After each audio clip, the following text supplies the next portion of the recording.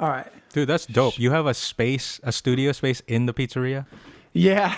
I mean, it's like, so we have the whole building. Yeah.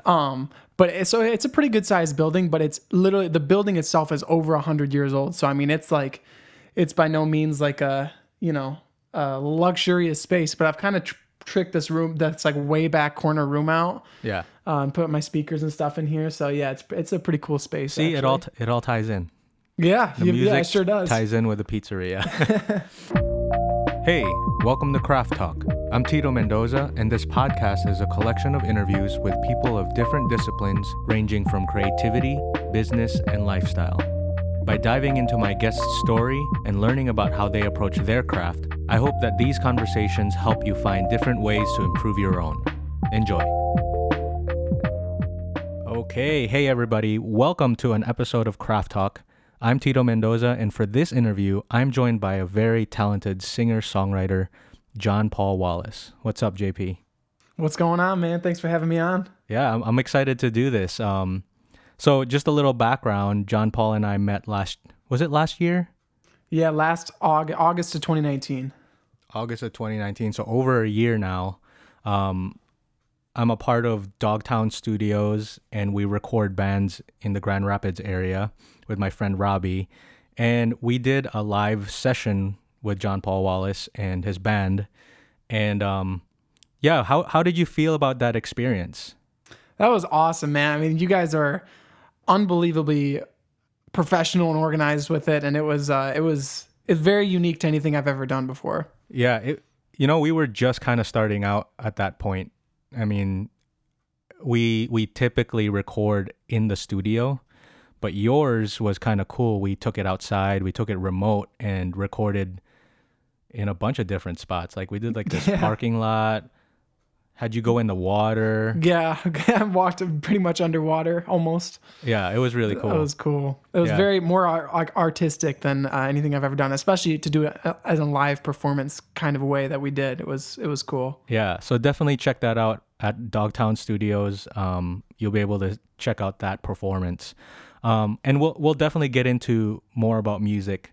But in addition to that, I'm actually learning that you're a pretty diverse individual. Usually before we schedule an interview, I try to get an idea of what I want to talk about with you, just so we're not going into it and just winging it. Right. I like being a little bit more organized in that sense. So when we started talking about what kind of things we could talk about, I knew music we had in the bag. We could definitely have a conversation about that discipline, but I was interested to see if there was anything else. So I was like, what else you got? And can you share about what other interests that you're involved in from school and work that you do?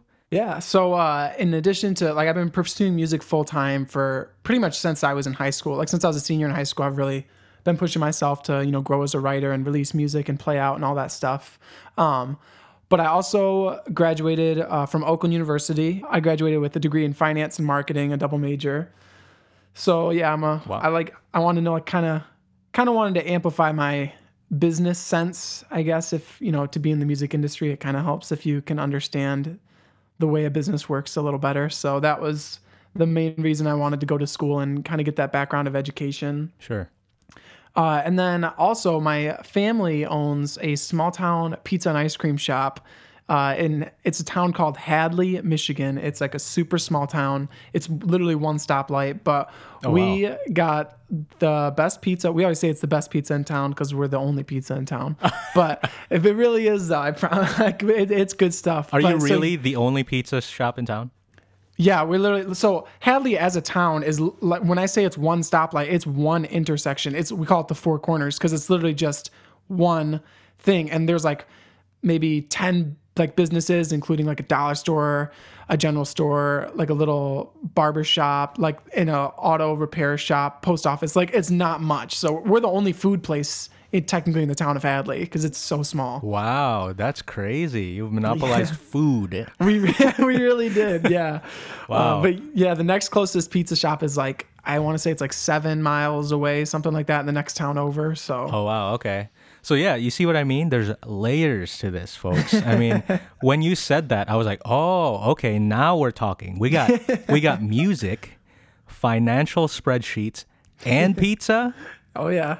We might be onto something here. It's like a holy trinity of John I know. Paul. Like I have no idea what those things have in common, but we're about to find out. Oh yeah, Yeah. big time. So okay, so let's just get started with the obvious topic, music. Can you share a little bit about the type of music that you do and how long you've been doing it?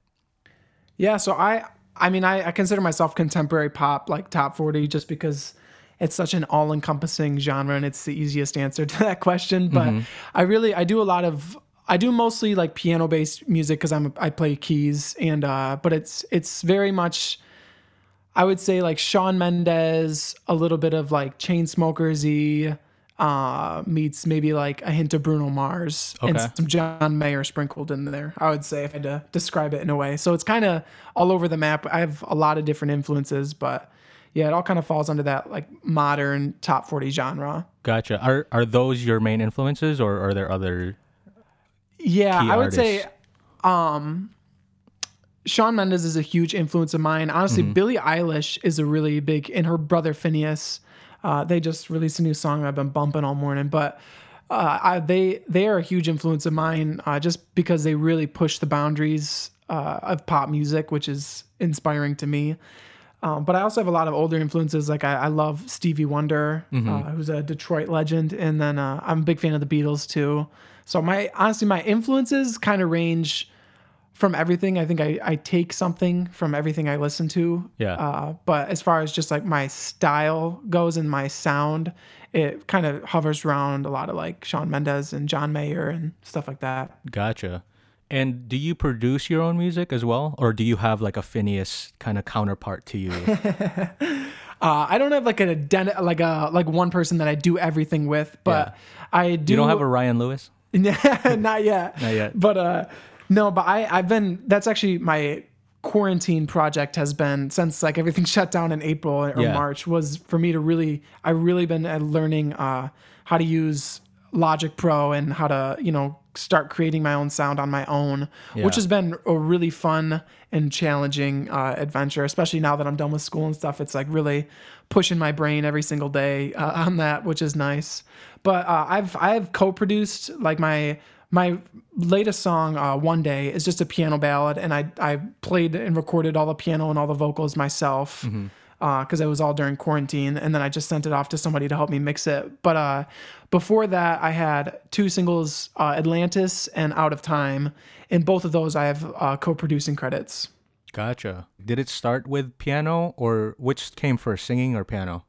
Singing came first. My older sister's a singer, and so I've been like around her singing ever since I was really little. And somewhere around like first or second grade, I was like, yeah, no, I could do that better. And and so then I started singing, and that's kind of always our joke, is that's how I got started, is because I just wanted to one up her. But Wow, so it was a so competitive thing? oh yeah, big time. I mean, like we're always like, we're always helping each other out any way we can and rooting for each other, obviously, and Yeah. sharing each other's stuff. But low key, yeah, there's always that like competitive edge. Like, yeah, I could have done that better. So it's like a healthy competitive nature. Oh yeah, big time. Yeah, Yeah. it's a friendly fire for sure. But yeah, so I started singing around like first, second grade because of her, and then I was kind of like half into it. It was more just like a hobby. And then I was taking voice lessons my freshman year of high school, and my voice teacher also taught piano, so like outside of our lessons. And I was like, hey, what if we split these lessons and started doing a little bit of piano? And then once I learned piano, I was like, this is way cool. Like I can make a whole song by myself. Like this is so much cooler. And then I fell in love with it, and there's no turning back after that. And did you take that into when you went to like high school? Were you like a choir kid, or Oh music, yeah. other? Oh yeah. Okay. I was always in choir, and yeah, I got really tight with my choir teachers and stuff in middle school and high school. But I didn't really like. I was in choir before I started learning piano, just because I liked singing and it was fun. But once I started learning piano, that's when I really started to get more serious about like doing more performances and things like that. Just because I didn't have to like try to get it with other musicians or like try to figure out karaoke tracks to do songs, because I could do them on my own. So that was like when that opened the door for me for doing more like stuff on my own rather than more structured stuff like choir and things like that. Right. And did it evolve from like covers to originals?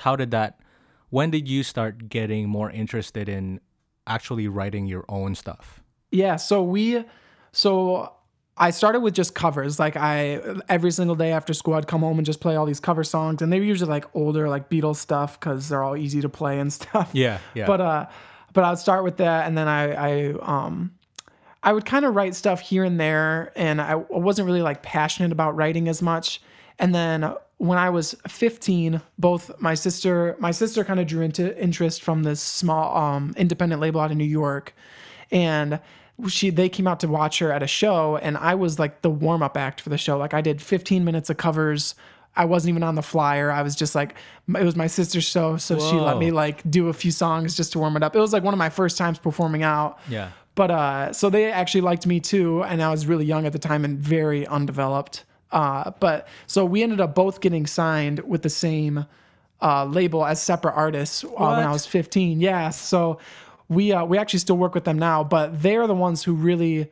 So the label is a partnership between an attorney and a songwriter, and they really started pushing me to like start writing and start experimenting more and like kind of growing that craft more. And so that was probably my junior year of high school is when I kind of started dabbling in writing. Mm-hmm. And then once I graduated high school, it was like really started pushing myself to be a better writer and write a lot more. And then once I started, about 2 years ago, I started messing with Logic and the engineering aspect. And then I absolutely like dove into writing. Like I'm writing every week. And so, yeah. Wow. So you were signed at the age of 15. Yeah. So it was kind of it's an artist development type of thing. So their goal was to kind of like take us, help us, teach us the ins and outs of being a performer, a better singer, a better player, better writer and stuff. So, yeah. And you were saying you were, at the time, they liked you, but you were underdeveloped. What does that mean as far as like, what did you have to do to get developed per se? Yeah. So that's a good question, actually. I personally feel like my answer is always like, I'm still not ready. Like I'm still underdeveloped because I just feel like, there's always more. But at that time it was like the only skill I had was singing and playing piano. Like I didn't really know much about like how to market on social media. I didn't know anything about how to like write. I didn't know anything. I didn't know how to record. I'd never really been in a studio seriously. And so I just didn't have any experience in anything outside of just singing and playing cover songs, which was, fun. And I still sing and play cover songs all the time. But now it's kind of more about growing those other aspects and stuff like that. So I think it was just the lack of experience in the all-encompassing thing that is the music industry. Gotcha. And what type of steps did you have to take, and what this label helped you grow into that? So the first step was writing, really. It was like, because at that age, it was just like they were obviously very more focused on my sister because she was older, a lot more experienced, a lot more developed than I was. So for me, they were kind of just like, let's just let you, keep growing, keep working on your craft and stuff. So the first step was writing, and they would just kind of push me like, just keep writing and then send it to us, and keep writing and send it to us. So like I went through so many like half song ideas and stuff that I wrote in like the first few years once I really got into it, and they were just like the worst songs you've ever heard. But he'd critique it and be like, when you're writing lyrics, try to think of it this way. And, and we still do that. I mean, I'm still growing as a writer and stuff, but it was really just them I send them stuff and they, kind of critique it and show me different ways to think about it and different approaches. And then we would get in the studio with songs that, that I had written with the songwriter, or songs that he had written that he thought I would sound good on.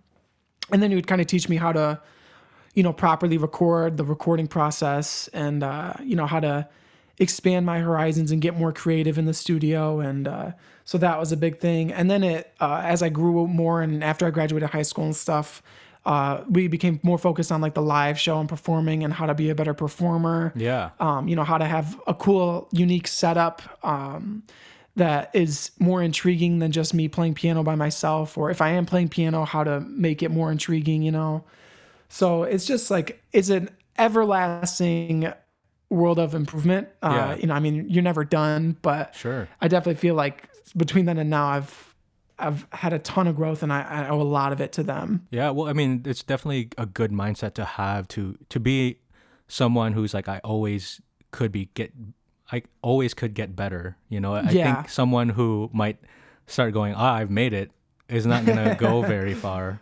Right. Well, I was just gonna say, in the music industry, I mean, it changes so fast that it's like what I was even like what the conversations we had as far as like writing and releasing strategies back 6 years ago are already outdated because, you know, the way things have changed with the way social media is now versus when it was then, and how there's Yeah. TikTok now, there wasn't then, you know, like it's a never ending process of learning and adapting and growing. What are some examples could you think of right now that's like even 5 years ago, a common practice that you would be doing that was working, but might not work today in like a TikTok type of atmosphere?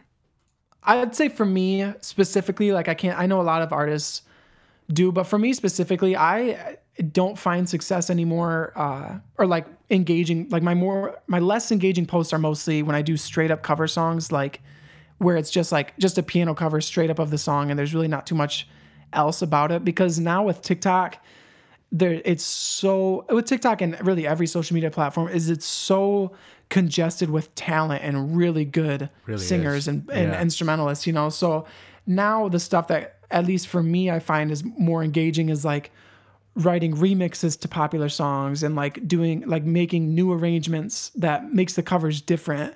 And I think that's always been true. But back like 5 or 6 years ago, all I did was post like straight up cover videos. It was just like Right. me in my basement playing piano, and it was just sounded just like the song, and it worked a lot more than it does now, where I think now it's a lot more competitive and you kind of got to get out of the box a little bit more. I see what you're saying. It's like, it's almost like you have to, if it's a cover song, if your performance is some type of cover song, it has to be a different version of it that's an interesting version of it, rather Exactly. than the exact copy or cover. Right. Wow. That's crazy. So it seems like that development stage was more getting you the reps, the repetition. Exactly. That's the development. It's just the repetition of it, and kind of like your workout. It's your gym. Yep. Yeah, and Gotcha. that's what like honestly that was the analogy that they would always use is like, you know, like if you go to the gym every day, you're gonna have huge biceps. Like if you do curls every day, you're gonna have huge biceps. Like, and then if you write every day, you're gonna start writing great songs. You know, if you sing every day, your voice is gonna get really strong. It's no different. You know, they use that analogy all the time when we were developing. Yeah. And at what point were you quote unquote ready? Like how long did that process take Honestly, where you were just like, okay, you're ready to like start going out there and putting stuff out? yeah. So, I mean, like we had released a few songs in, I want to say like 2016, just on SoundCloud and stuff. And they were songs that either I wrote or that I co-wrote. It was two singles. And, at that point I thought I was ready. Like I was like, oh, I got this now. Like Yeah. this, you know, but looking back on it, like I still feel like the music I'm writing is better than anything I have put out, you know? So I don't know if there's like a definitive point where I felt like I was ready, but there was definitely a point, I would say in 2018, where I really, really started pushing myself with songwriting. And it's about the same time I got into using the recording software and setting up my home studio. Yeah. But I really started pushing myself with writing, and that's when I released. That's when I started releasing more music on Spotify and Apple Music and like the platforms, you know, the big platforms as they say. But yeah, I just really started pushing myself, and I got more confident in my songwriting, which was a huge thing. Like I just didn't really have any confidence, and I would say somewhere between like February and April 2018 is when I started to hit my stride with songwriting, and then I started working on performing and things like that and just getting out there more. But I still feel like I haven't written my best song yet, but I still feel like every song I have that I'm writing now is better than I've written before. So Yeah, that's good. That's definitely a good signal that you are improving, especially if Yeah. you're, you know, if you're getting more satisfied with the stuff that you keep writing. You know, the next one keeps getting better, which is it's a good trend to have. yeah. Is it natural? Are you performance wise? Is it a natural thing for you? Is it does it come natural to you, or is it something that you had to work on? Um, like being on stage for me is comfortable. Like I don't usually like even in very uncomfortable settings where I don't feel like I've been in some like open mics and stuff and I just look at the crowd and I just know that my music's not gonna go over well, you know? Like if Oh, it's yeah. like if it's obviously like a hard rock crowd and I go in singing like my soft singer songwriter pop, like you kind of know going into it what you're getting into. But Yeah. I feel very comfortable on stage. I think for me, the biggest thing is performing is just how do I capture an audience as best I can in a short amount of time, you know? And so that for me, like it's mostly in the arrangements of the songs and how we perform them that didn't come naturally. But every time we play a show, you learn something and you're like, okay, this song was killer. And it was because of this part that the crowd, like this is where I drew people in and this is where people lost interest. Oh, So wow. the learning process of just like trial and error did not come natural. Like to me, like I would start out playing a bunch of slow songs and I was like, this is gonna be great. Like these songs really showcase my voice. And then I would go play them and like nobody would be paying attention because every song sounded the same and they're all just like really slow tunes, you know? And so then like it was a learning curve and then I started incorporating a bunch of upbeat songs and then you just learn which kind of songs work and which don't in a live setting. And That's super interesting how like a set list makes or breaks kind of how people interpret how good you are as an artist, because it's Yeah. almost like you have to trick them first before getting them on board. Oh, absolutely. No, you 100% do. And I think back, like my favorite show I've ever played was literally like it was a 20-minute set for a Battle of the Bands at Oakland University. And I think we ended up playing like 30 minutes just because whenever I get carried away on stage, I talk a lot between the songs and I make a bunch of jokes that aren't funny. But, Okay. but I kept getting too carried away. But I know like that we had played a bunch of different shows leading up to it. And we scrapped a whole bunch of songs that were previously in our set list because these just aren't like the crowd's not interested in these. And so since it was such a short set, I just put all our best songs in that set. And I've never felt like as connected to a crowd as I did on that show. And that was like, I was like, all right, I get it now. Like this is what's working and that's what we got to keep moving forward with. So when you say best song, what do you mean by that? Like you just stacked it. You just stacked your set basically, or Yeah. So like when we're playing out, like especially we do like some longer sets, you know, like we've done like 3-4 hours. And as you're going along, you can kind of gauge the crowd and like when you do a song, you see like when they start like talking to amongst themselves and like, you know, which is obviously like that's when it's that long of a set, they're going to do that at some point. But you notice like which song everybody kind of like turns their head in and then starts moving to it, you know, like like there's certain songs that I've done, where like when I hit a certain note or whatever, like it kind of like people look into it. And so I like make mental notes of that. And so I took basically all our best, like out of all the songs that we had, all the ones that the crowd gets always, either where our fast songs is the one that gets people moving and gets people engaged and gets them clapping and singing along. And then when we slow it down, we really slow it down. And it's the ones that really draw people in with the emotion or whatever aspect of the song it is. But it's just basically any song that we'd had the best reactions to in shows prior and we just threw them all on one short set and it worked out really well for us. that's a really cool skill to learn, is to be observant while you're performing. Because sometimes I feel like an artist, you know, you want to focus on your art and be as creative as possible. But also for you found it beneficial to, I don't know, you're multitasking there, right? Because you're performing the song, you're performing to be an entertainer, and then you're also analyzing, okay, that note did it, mental note at the same time, so you could do it better next time. That's a skill Absolutely. on its own.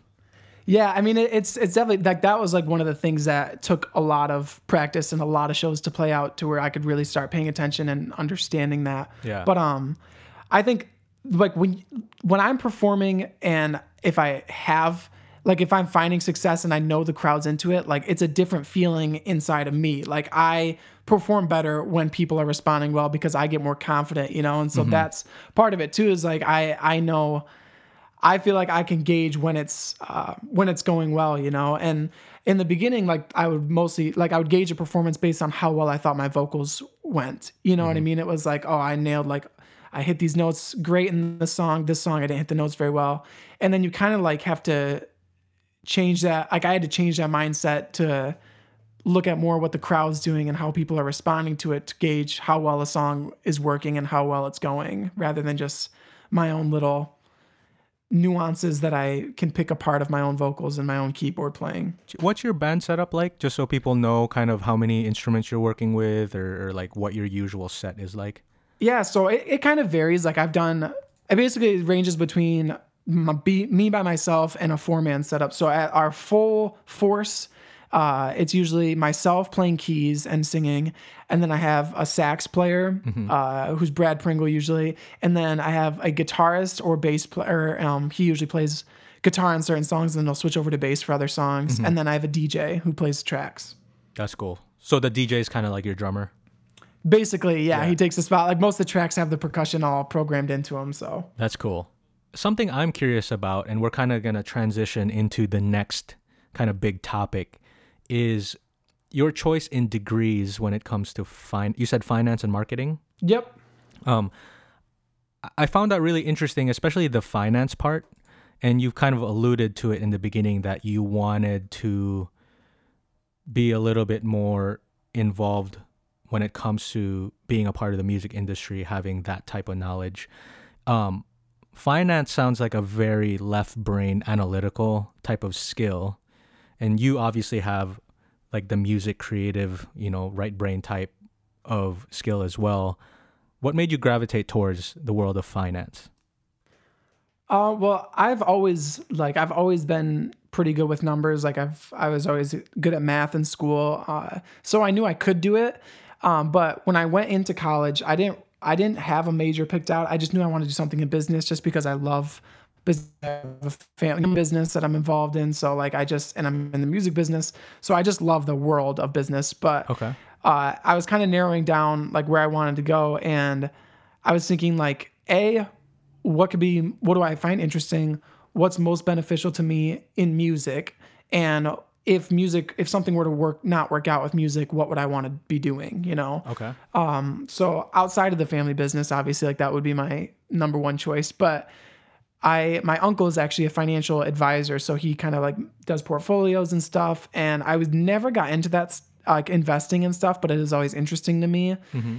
And so I was like, I'll try the finance route. And I talked to him a lot about it, and he explained a lot what he does. And I was like, man, like I could see myself enjoying that if as kind of like a fallback option. And, it's always good to know, like to me, like I just want to know like what to do with my money in general, and understand the lingo and the ins and outs of investing and things like that. So it's something I've always been interested in.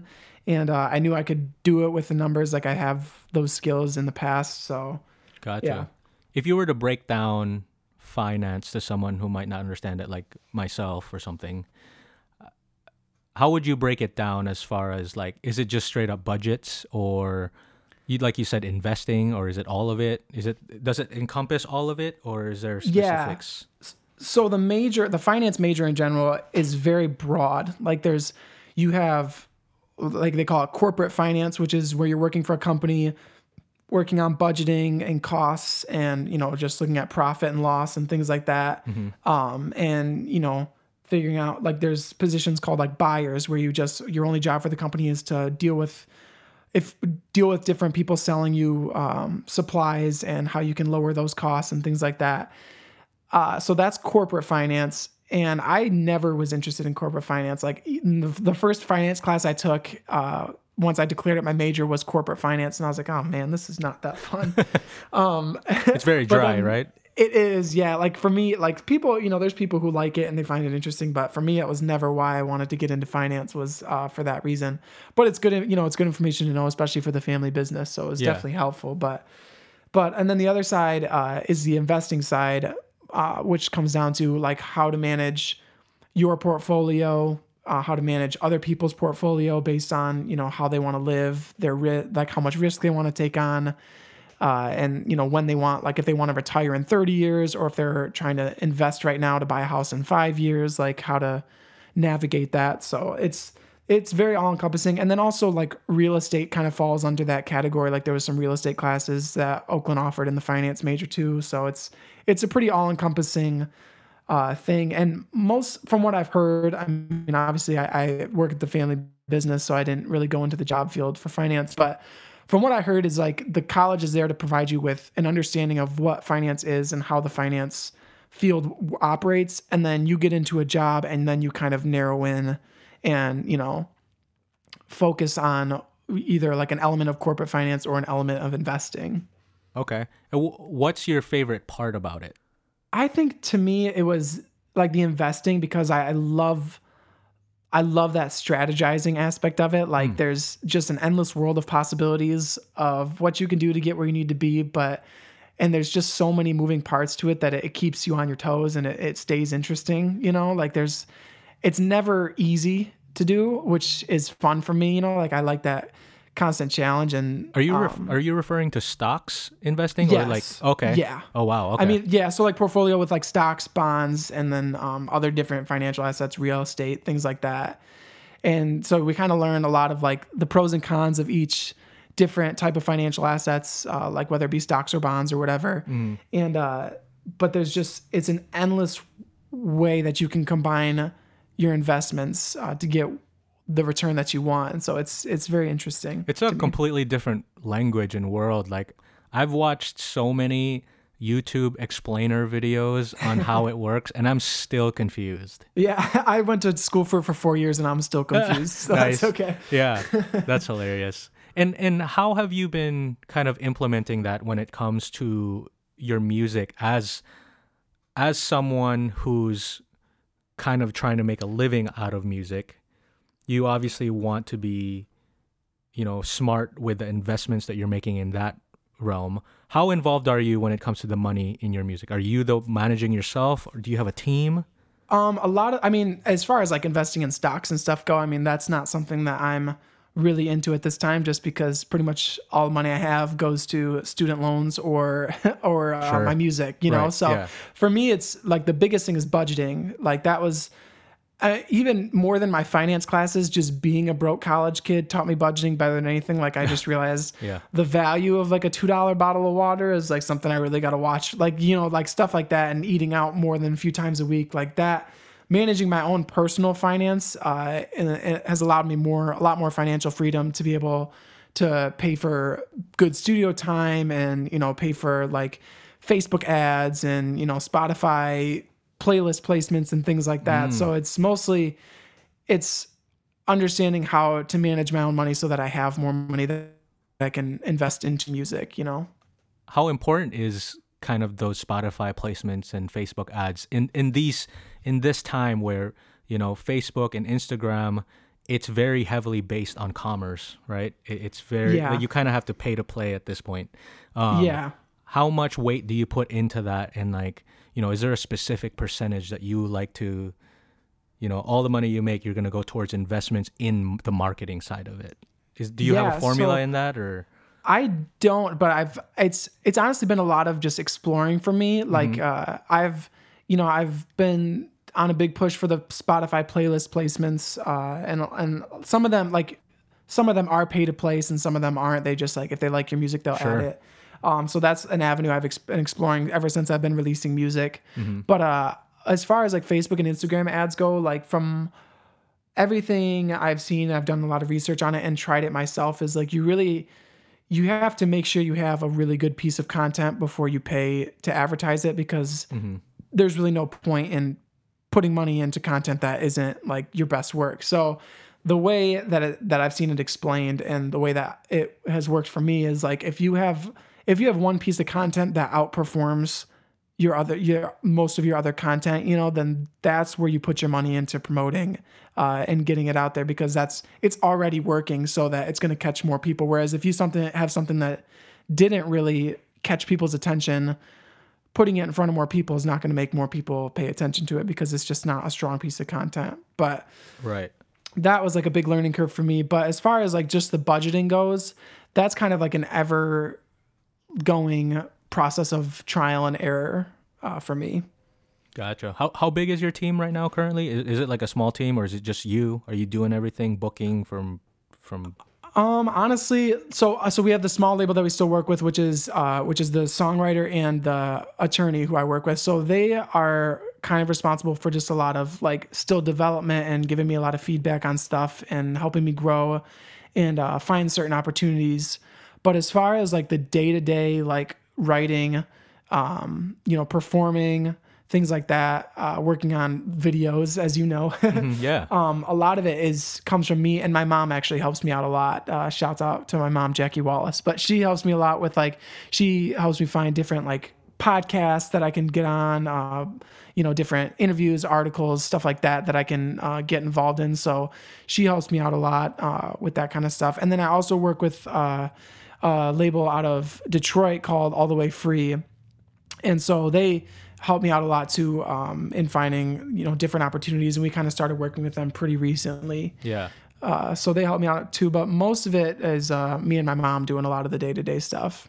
It's a family business. It is. And when we like sit down for family dinner, it's like we go through so many different conversations between like my music and then talking about the pizzeria, and then we're just talking about like how everybody's day went. Like it's a very strange dynamic. Right.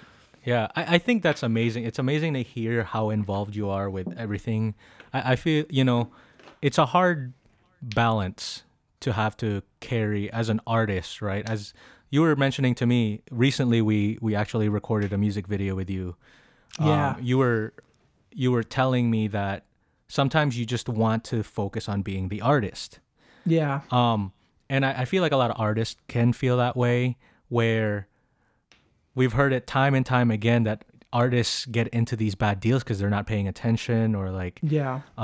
So it's really cool that you have one family involved that has your best interest. I mean, I know a lot of times that goes south. Yeah. So hopefully it's not the case for you here, but like just you're pretty diverse in that you understand the big picture, and it's not just all art for art's sake. You have the business side, you have the marketing side, you have the performance side. You try to make yourself well-rounded in that matter. So that's really cool. Thank you. I appreciate that. And that's, like I said, it's something I'm still working on, and I'll probably be working on until the day I die. But there's always a new angle to be learned, and I'm always trying to find it. Yeah. So speaking of family business, you made a perfect segue when you shouted out your mom. Yeah, perfect. This podcast is working out perfectly. It was better than I envisioned. I'm like, how am I going to make this work? Yeah, so let's talk about the important stuff, pizza. Yeah, right. That's what we're all here for. The most important. So tell me about the restaurant. You said, what's the restaurant called? It's called The Parlor. Very Parlor. Clever name. It's Parlour in Hadley, Michigan. Gotcha. And it's pizza and ice cream all year round? Yep. We usually keep we'll keep like 8 flavors around through the wintertime because obviously it's not the super busy ice cream season. And it's actually kind of funny because we were talking before about how everything's connected and intertwined, but the whole interior, which we're not allowing customers in right now. We're doing curbside pickup only because of the pandemic. Yeah. But the whole interior is all music themed. Like there's music paraphernalia everywhere, and there's a community piano in there. So it's definitely all interconnected. Was that inspired by you and your sister, or are your parents also musicians? They're not musicians, but they've always loved music. Like they listen to music all the time. My mom has always been obsessed with the music industry ever since my sister got into it, and she kind of started learning more about it. Yeah. She just loves it. Like she loves talking to different artists and watching different people perform. And so, they've been obsessed with music. That's cool. So how long have you guys had the restaurant? Yeah, so my mom originally opened the business in the 90s, in like the early mid 90s, as just an ice cream and coffee shop. And then we sold the business, but we still own the building a little bit after she had me, after I was born in 98. So we sold the business, I still had the building. And then when the economy kind of took a downturn in 2007, 2008. The other business went out of business and they didn't want it anymore. And my dad happened to get laid off from his job at the same time. And so obviously it was like impossible to find a job at that time. So he was like, you know what, let's just open the business and see what happens. So we reopened in 2008 as a pizza and ice cream shop. And yeah, we've been running it ever since. Oh, wow. So it was almost like this place of like, okay, we got to do something about this because your father got laid off, and then it was like trying to find the next thing. Yeah, I mean, just Wow. find something, at that time. And it was a hard time for everybody, Sure. and there weren't too many jobs getting handed out. And he was with the company software for like 20 years, so he was like, it's going to be tough to find something else. And then the opportunity kind of fell in our lap at the same time. We had the building, so all we had to do was fix it up a little bit and get the equipment and stuff. So we just they kind of went out. I was like 9, but we kind of they went out on a limb and were like, let's try it. Let's open the business. And then now it's like 12 years strong. So Yeah. So at 9 years old, what kind of roles did you play at that time? oh, well, so since my mom was still working her job, she had like the traditional 9 to 5 type of schedule, which at that time was more like 8 to 7 kind of thing, But then my dad was working evenings here. So I actually like pushed my bus schedule. So I'd get dropped off here and just like hang out here after school because nobody was home. Yeah. Which was actually kind of fun. I loved it. Like from the minute we got, I was like, this is a dream come true. Like we got ice cream, we got pizza. This is the best. And so I would pretend like I thought I was working. I would tell everybody I had a job at school and stuff because I thought it was super cool. But That's realistically, all awesome. I did, I would just like stock the straws and like fill up the napkin holders and like stuff like that. Like I did like the most basic work that anybody could do. And my dad just did it just to entertain me after school. But That's funny. but it was a lot of fun. I'm guessing your sister worked there too? Yep, yeah, but I have another sister too. Okay. She's not in music. Yeah, but she's the middle sister between. I'm the youngest, and then my singer sister is the oldest, and Okay. then my middle sister Olivia is. So she worked here too, and they were in high school at the time. So yeah, they worked here a little more seriously. They actually knew what they were doing. But yeah, I was always wondering, like, when you have like a family restaurant like that, there has to be a point when you get a little older where it feels like it's kind of like chores. Did it ever feel like that to you guys? I mean, a little bit, especially like when I was in high school, and I didn't really like. I still have never had like a quote unquote real job. Like I've never worked for anybody else just because like I've never had a problem working here, Sure, and I right. love it so much. So, yeah. but really kind of like as I grew up and was understanding what it was like to really have a job and have real responsibilities with things like that. Kind of like in early high school and in late middle school, and I started taking on an actual role here as an employee. It was kind of hard to learn. I was like, ugh, I got to work tonight, and I'd be like, Mom, Yeah. do I have to go to work? And she's like, Yeah. yes, Yeah. But now we somehow keep it very separate from like our family stuff. Where like I love working and we have fun and stuff, and then doing chores at home definitely feels like doing chores at home. Right, definitely. And what did you do once you started becoming more of like a regular employee there? Were you more in the kitchen? Were you more in the serving side of things, front of house? Yeah, so the first thing I learned was how to use the cash register, which we still have the same cash register from when we opened. It's like 1,000,000 years old, so it's like Wow. it's not too complex. But Yeah.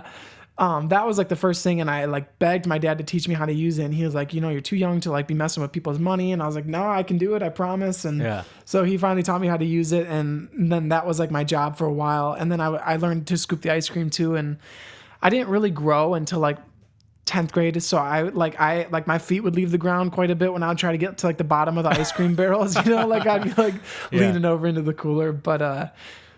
But yeah, so that was the first thing, was like really learning the register and the ice cream, and then I would just like stock and do prep work for the first few years, and then I kind of started getting into more of the pizza stuff.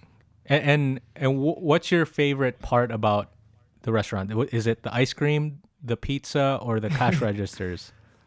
As far as like the job of like The which job, job to do, right. Yeah, so I like Don't say dishwashing, because I know you're lying. I was a Well, it's dishwasher, quality. so it was not I good. call it quality assurance, which Yeah. is basically just where you try all the food. That's my Oh, favorite okay. rule. But Gotcha. no, but I love running the shift. So I recently, just like a couple weeks ago, maybe a month ago now, took over as co-manager. So me and I basically call my brother-in-law, but my sister's longtime boyfriend, David. We are co-managers now of the pizzeria. So for me, my favorite thing is running the shifts. Like I like where you make the pizzas the whole night and you pretty much just like delegate the whole day and make sure everything runs smoothly. Like I love, because it's always a challenge, and I love that, and I love having that responsibility. So you make the pizzas? Oh yeah. Okay, so you make the pizza. That's considered running the shift? Yeah, I mean, like sometimes, like the person running the shift doesn't always make pizzas, but usually, like only the leads are trained to make the pizzas. Like you gotta have the special love to put into it to be able to make the pizzas. Gotcha. Is it like a family recipe or? So we make all the sauce, like we make all our dough and we make all our sauce from scratch, and everything's made in like huge batches. So by the time you get to like making the pizzas, it's pretty much just like assembling it. Like all the like the fancy stuff as far as spices is already mixed into it. So it's just a matter of like keeping the portions right, and making sure you're getting it done quick so that people aren't waiting too long. And who holds the secret to those recipes? We actually have them. We have them all written out up here, so they're not like too secretive. Okay. But there's certain recipes we don't let everybody make sauce. Like usually it's just the leads. We actually portion out all the spices ahead of time, so that like the people making the sauce just pour the spices in, and they don't exactly know like the portions of which the spice cups contain everything. So we kind of keep that on the down low. Is there a specific type of pizza style that you guys specialize in? Like I know there's the New York style, Chicago style, Detroit style.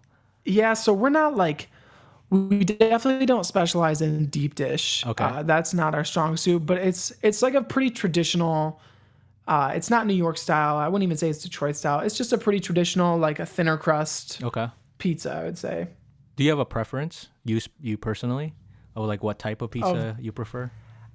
Honestly, like this is going to sound very biased, but I have never in the continental United States had a pizza that I genuinely liked more than our pizza. Like, and I try pizza everywhere I go, like unless it's like a real unique pizza. Like I've had some really good like margarita pizzas some places and things like that. Yeah. But like straight up, just like a pepperoni pizza, I don't think I haven't had any place yet that can compete with us. Those are strong words, John Paul.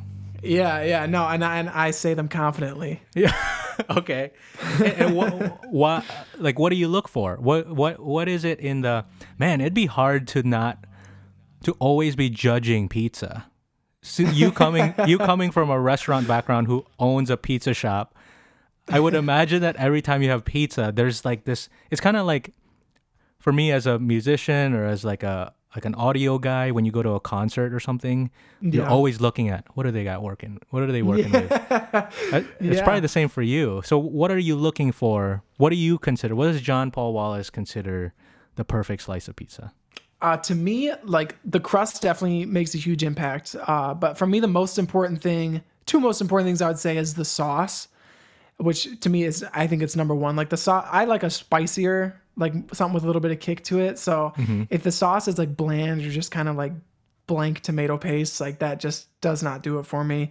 And then I don't like a super greasy pepperoni pizza. You know what I mean? Like I where agree it's with that. like, Yeah. their plate's soaked, and that's just not the move. Now, is that the pepperoni choice? Is that what causes the grease, or is it the amount of cheese? It's both. Yeah, they both definitely play a role. And I think also kind of the contaminants of the dough kind of play a little bit of a role with that too, because the dough can get greasy. What do you mean contaminants? Like how you make it, how much yeast you use when you make the dough, like the actual recipe for the dough. Gotcha. Okay. And what makes your pizza the best pizza? To me, it's the sauce. Like my dad created the sauce recipe, 12 years ago. It's not been touched since, and it just works. Like I've not had a sauce that I thought was better than ours. So it tastes the same every single time. Oh yeah. Huh. So you said it's a little spicier. I'm gonna have to see, like, put some spice in my like pizza sauce or something. Yeah, it's got a little kick to it. I actually lied. We did adjust it because there were a few complaints early on. I forgot about this, that it was too spicy, and so we did have to knock off a little bit of the heat. But yeah, it's still got some kick to it. It's not even like noticeable kick, but it's just like it's so good. Man, I'm gonna have to try that one day.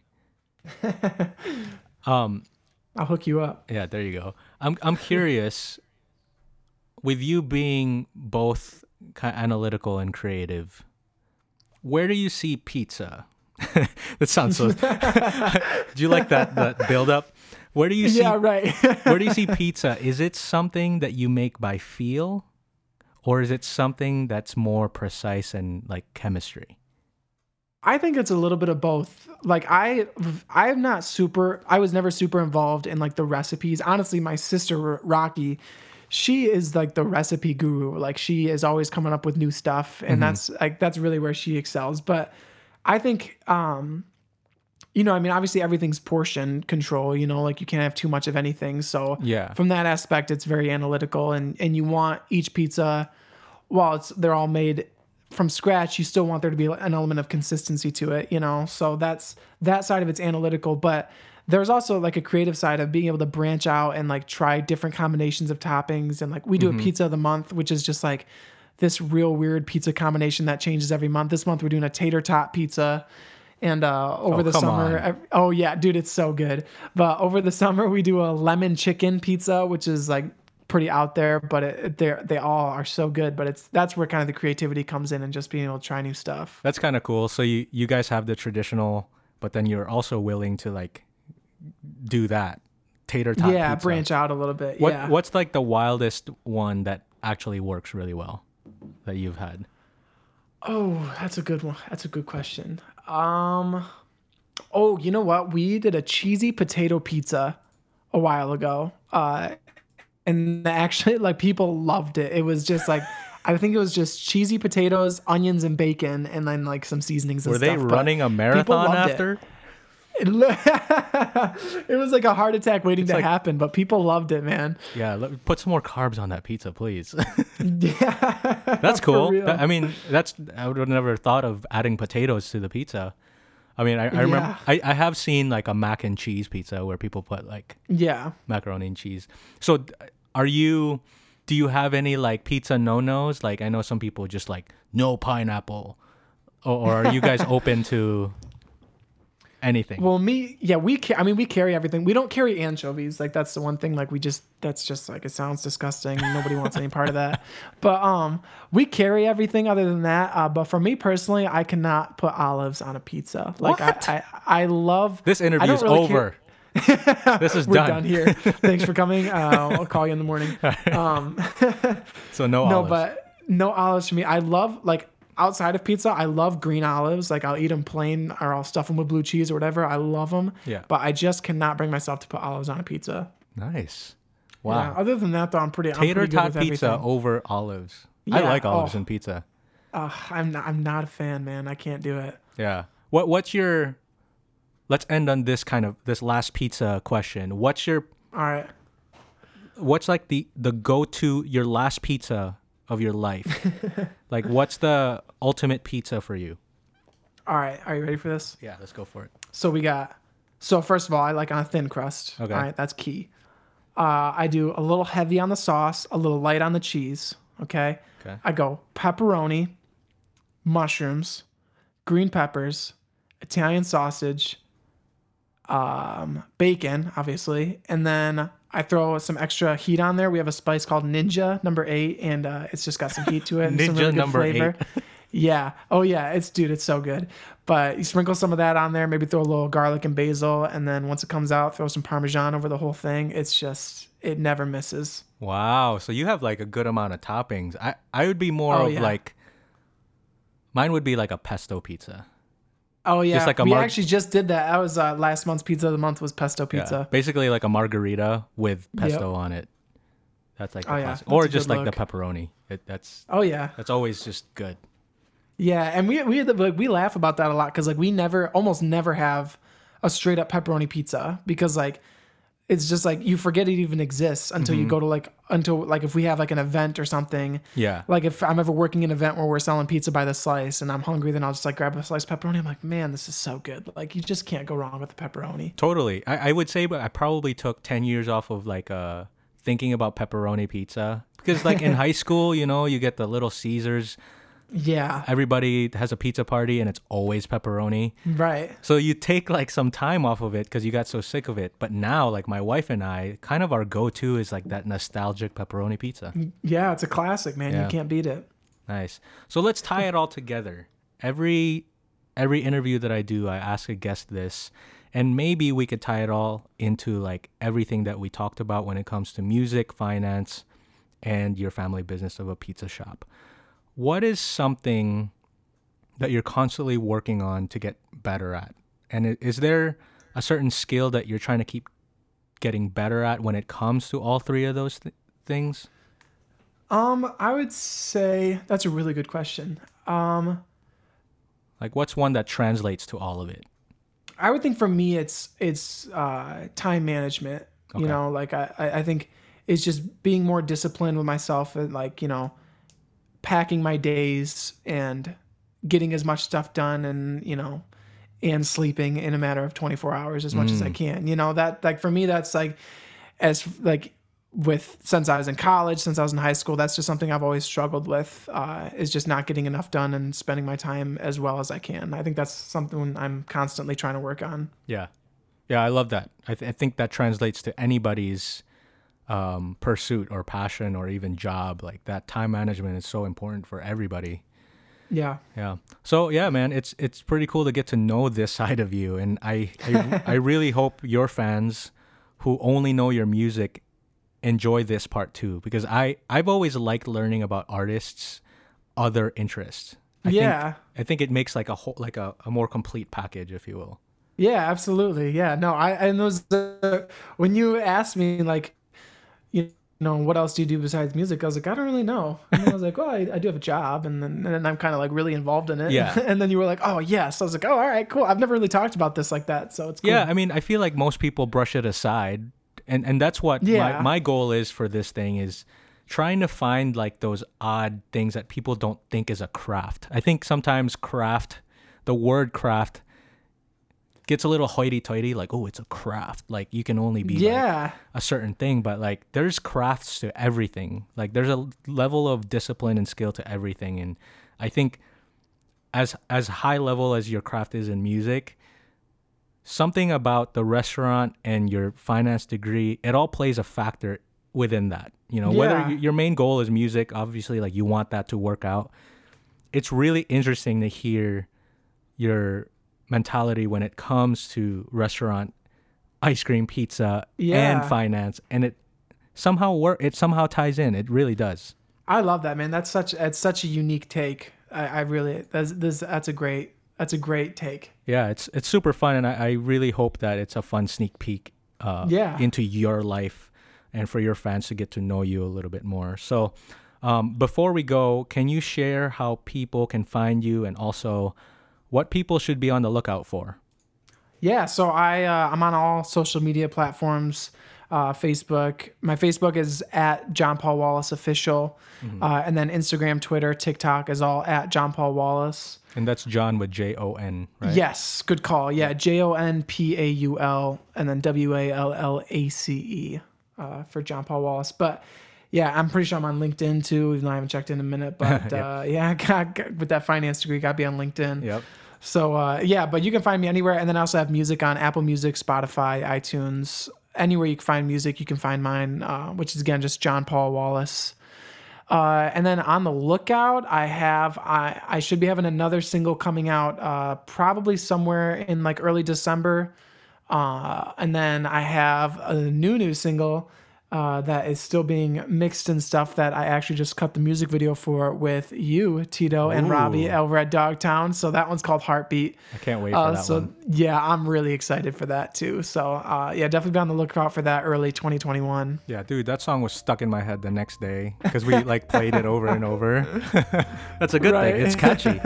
Yeah, right. I love that. Yeah, so awesome. John Paul, thank you so much for coming on, man. Thank you for having me, man. I appreciate it. It was a lot of fun.